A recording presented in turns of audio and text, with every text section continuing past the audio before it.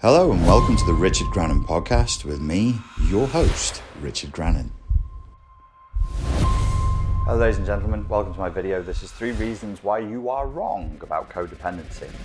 Okay, let's break it down like this. Reason number 1, boom, man with a whiteboard. 1, dichotomy.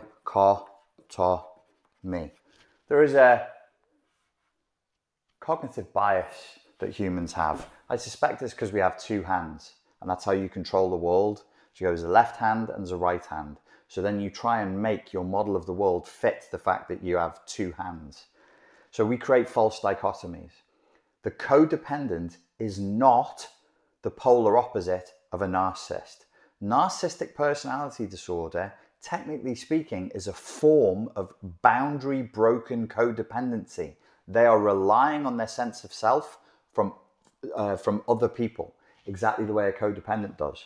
So there is no dichotomy. You are not, if you're a codependent, the opposite of NPD. This is not how the world works. This is not how the cosmology of the world works. Codependent on one side, NPD on the other. Get that out of your head. Codependency is a state of being broken boundaried, highly emotionally dysregulated, and having a neurotic, trauma-based response to stress and to challenges, particularly when those challenges are related to emotional vulnerability and intimacy. So just like a narcissist, people who are let's say that there is, if we wanted to split it, you could say there's the predator and the prey, but nobody's ever purely predator or purely prey all of the time, even anyway, but let's not get into that one. But these are both in a state of codependency. They're both codependent. The second thing is this obnoxious, highly narcissistic, false idea that being a codependent is de facto associated with goodness and with sort of righteousness. Like, you're bad, I'm good, you're the devil, I'm God. This codependency is good as in virtuous, as in without sin and pure and all that. Nonsense. Absolute nonsense. Codependents are the ones who create the fertile breeding ground in which narcissism takes root and flourishes. Codependents do as much to poison an adult-to-adult relationship in its core foundations as a narcissist does. That may sound like a controversial statement. How could you? This is victim blaming. Not every codependent is a victim of narcissistic abuse. What's happening on the internet in the fucking echo chamber that we've got is people are applying huge amounts of cognitive bias, huge amounts of logical fallacy, and they're creating this echo chamber where they're going, a codependent is the narcissist victim. It's just not true. It's just not how it works. A codependent, by nature, all codependents, and I count myself amongst the people who would class as codependents, are very manipulative. For reasons that we'll get into in a moment, but by definition, manipulation comes as standard. And at some point in the relationship, they will also always, really always, they'll always be resentful. What emotion destroys relationships more than anything else? Resentment always destroys relationships. I want to come back to that manipulation point because I'm sick of people posturing online and going, oh, I'm codependent. Oh, little halo on me. I would never do anything wrong. Oh, really? Yeah, well, I just give. And because I'm a giver, that means I'm a good person. Does it really? So you just give with no thought of what you're going to get back? Yeah, no, it's just, I'm a Buddhist, I'm a Christian, I'm not religious, but I'm spiritual. This is just what I do. Get the fuck out of here with that silly adolescent horseshit. The third thing that people get wrong about codependency is they try to subtract codependency from CPTSD. That doesn't work. That doesn't work. I've had people say to me, oh, I have CPTSD, but I don't have codependency. So I'm not coming to your codependency seminar. And I'm like, Cool. Oh, I have codependency, but no childhood trauma, no CPTSD. I was like, oh my God. Okay, look. Here's what codependency is in a nutshell. Let me say this loud and loud so everybody gets it. It's a neurotic. So not neurotypical, not healthy, not boundaried. It's a neurotic drive. Drive, not choice, not lifestyle, not religious practice, not spiritual practice. We are driven.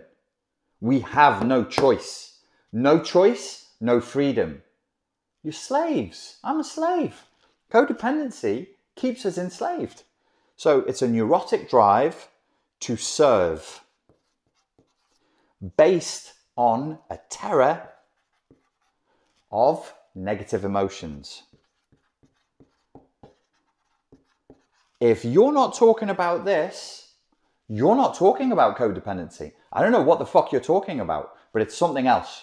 This is codependency, ladies and gentlemen. It is a neurotic drive, no choice, no freedom, to serve, to submit, to fawn, to supplicate. It is the terror of negative emotions in yourself and in others. Why do we feel so much pity for the narcissist? Why is it when my ex-husband is abusive, I just feel sorry for him? Why is it when my ex-wife talks to me that way, instead of telling her to go and fuck off, I actually try and console her and make it better? Terror of negative emotions, like guilt. Guilt. Okay, let me just recap what I said to you, and then I want to get into manipulation. Okay, there's no false dichotomy here. There's no such thing as codependence on one side and narcissists on the other. This isn't fucking Thundercats. This isn't goodies and baddies. You know, it's way more complicated and way more nuanced than that. NPD and psychopaths and borderlines and histrionics, they're not your polar opposite. You're swimming in the same soup. You were raised in the same soup. It's a neurotic response to trauma. The codependent is good, nonsense, total nonsense for reasons the codependent seems to, in my experience, always tell themselves they're good. I know I did. I know I fed myself my own bullshit. Innocent. I was innocent. Innocent as a lamb of the Lord, as a sacrificial lamb, the silence of the lambs. I'm the innocent one. Well, when you actually analyze that and apply a bit of philosophical and intellectual rigor, you'll find that story just isn't true. But that's the story you're telling yourself. We're always manipulative and we're always ultimately resentful. That'll be what I'll round it out with. I'm just recapping my points here. The codependent is intrinsically linked to CPTSD. There's no CPTSD without codependence. None, not ever. Am I making a blanket statement? Yes, I am. Am I going to stand by it? Yes, I am. There's no such thing as CPTSD without codependency.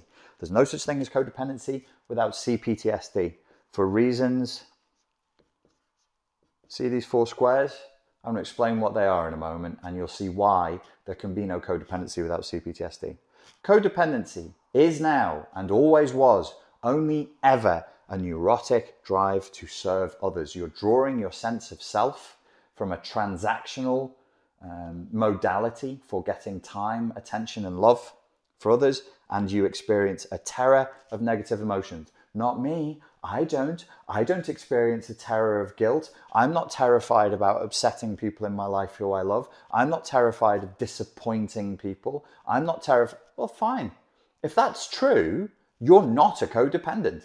If you're not riddled with emotional flashbacks that are triggered by intimacy particularly, stop calling yourself a codependent. No, Richard, you don't understand. See, you're angry, and that means you're not praying or meditating enough. If you were a truly spiritual person, you'd never get angry. Okay, cool. So here it is. Here's what actually happens with codependency. If you say that you're a codependent because you're a giver, I would just say you just don't understand the subject. You need to actually read some books, read some research papers, read things that are written by qualified psychologists, and stop taking all the information you get from listening to YouTube gurus, most of whom are spouting utter fucking body water about this subject. And they've brainwashed you all into thinking that you're on some, like, there's some religious spiritual purity test that you've passed, and that the narcissist and the psychopath, they're full of sin, but I am pure in the light of Jesus. No, you're not. When you let people ride roughshod over you in a relationship and you set a terrible example to your children, you're not walking in the light of anybody. You're not being spiritual. You're not manifesting a spiritual strength at all. You're a spiritual coward. You're a moral coward. It's pure cowardice. Now, of course, you have my sympathy because this is drilled into you in childhood. It's a manifestation of CPTSD. So what's this and why are we manipulative? This, my friends, is a minefield. This is a minefield, and you know exactly where the mines are because it's your minefield. And you've been walking through this minefield since childhood. You know exactly where all the naughty mines are. Yes, you do. But some days when you're in a relationship, you have to get from point A to point B with your partner, who is an emotionally dysregulated pain in the arse. Call them a narcissist, call them a borderline, call them a psychopath, whatever. They're an emotionally dysregulated, highly demanding pain in the arse. Why do you bend over backwards for them? Because as a codependent, you had it drilled into you that love and attention only comes in the form of a transactional relationship in which you abase yourself and your desires. Who taught you that? Mummy and daddy. If it wasn't mummy or daddy, it would need to be a system that was so all-engulfing for you in your childhood that it had the same effect as mummy or daddy. Borstal, boarding school, prison. But usually, most of you, it's mummy or daddy. My mummy and daddy were perfect. Maybe. Or maybe you're in a large river in Africa. So you have to go through the minefield. What are the mines? These are emotional flashbacks. What are the worst ones? What do you hate to feel? Well, if you're a codependent, my hypothesis is you hate to feel guilt. Because it's not just about an emotional flashback. This is a unique, powerful emotional flashback that takes you right the way back to the horror of childhood, where most likely you were a parentified child. That means your mum or your dad forced you to play the role of friend, of parent, of co-conspirator, of confessor, or whatever it is. So you are probably terrified of guilt. So you ramp up the pity for your partner to avoid the feelings of guilt. And then with this minefield on a daily basis, what you have to do is run all the way around your own minds. Oh, circuitous route. Which is why when I try and do coaching with you, you're so good at mental and emotional acrobatics to justify the stuff that you've done, that it's automatic for you to go, oh, well, let me just dissociate and create some unicorn fantasy where this secretly means that it's the ultimate manifestation of my yogic practice to let my boyfriend or my husband abuse me in front of other people in public. Let me show you how this is the ultimate manifestation of my understanding of the wheel of karma and my dharma to let my girlfriend cheat on me and to sweep it under the carpet afterwards. You pity them because you're trying not to feel guilt, because guilt is not just a bog standard emotional flashback for you. It evokes feelings from childhood, and the guilt probably triggers toxic shame, which is the worst emotion that you can feel. Who did that to you? Most likely a highly selfish, highly narcissistic parent who forced you into that role. And in order to control you, they used guilt to invoke toxic shame as much as anything else. And now as an adult, you're fighting like fuck not to feel guilt. But at an unconscious level, you're still trying to win the love of somebody who is fundamentally not there, who's fundamentally abusive, who's fundamentally very, very selfish. And deep down in the dark of the unconscious, you see them. You recognize a fundamentally selfish archetype, somebody who just is lazy, self-centered, and only wants what they want. And you go, ooh, yeah, that's for me. You're not a narcissist magnet. That's such a stupid way of talking about the subject. You're choosing them. And you can, if you're a magnet, there's nothing you can do. You're choosing them. Your unconscious is reaching out to them. It's going, oh, there's a selfish piece of shit. Why don't I give them the keys to my house? Listen, I've done it. You're looking at codependent number one over here. But I don't lie to myself about it. I don't claim that my acts of self-sacrifice were because I'm a Buddhist or because I'm, some sort of a Christian mystic. I don't claim that. I know that my acts of self-sacrifice were a form of self-harm, and I own that. I know that my acts of self-sacrifice, my refusal to say no, my fawning response, my neurotic desire to please is a manifestation of childhood trauma. It's sick and it's neurotic, and I want to heal from it. Now, if you can be a grown-up and let go of your adolescent wank fantasy of who you are, which is not Jesus, by the way. You're not Jesus.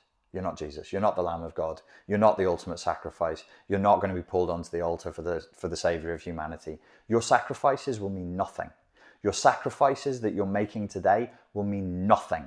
They will be wasted years of your life through nothing more than an unwillingness to have the strength and the bravery to look at the truth of the situation.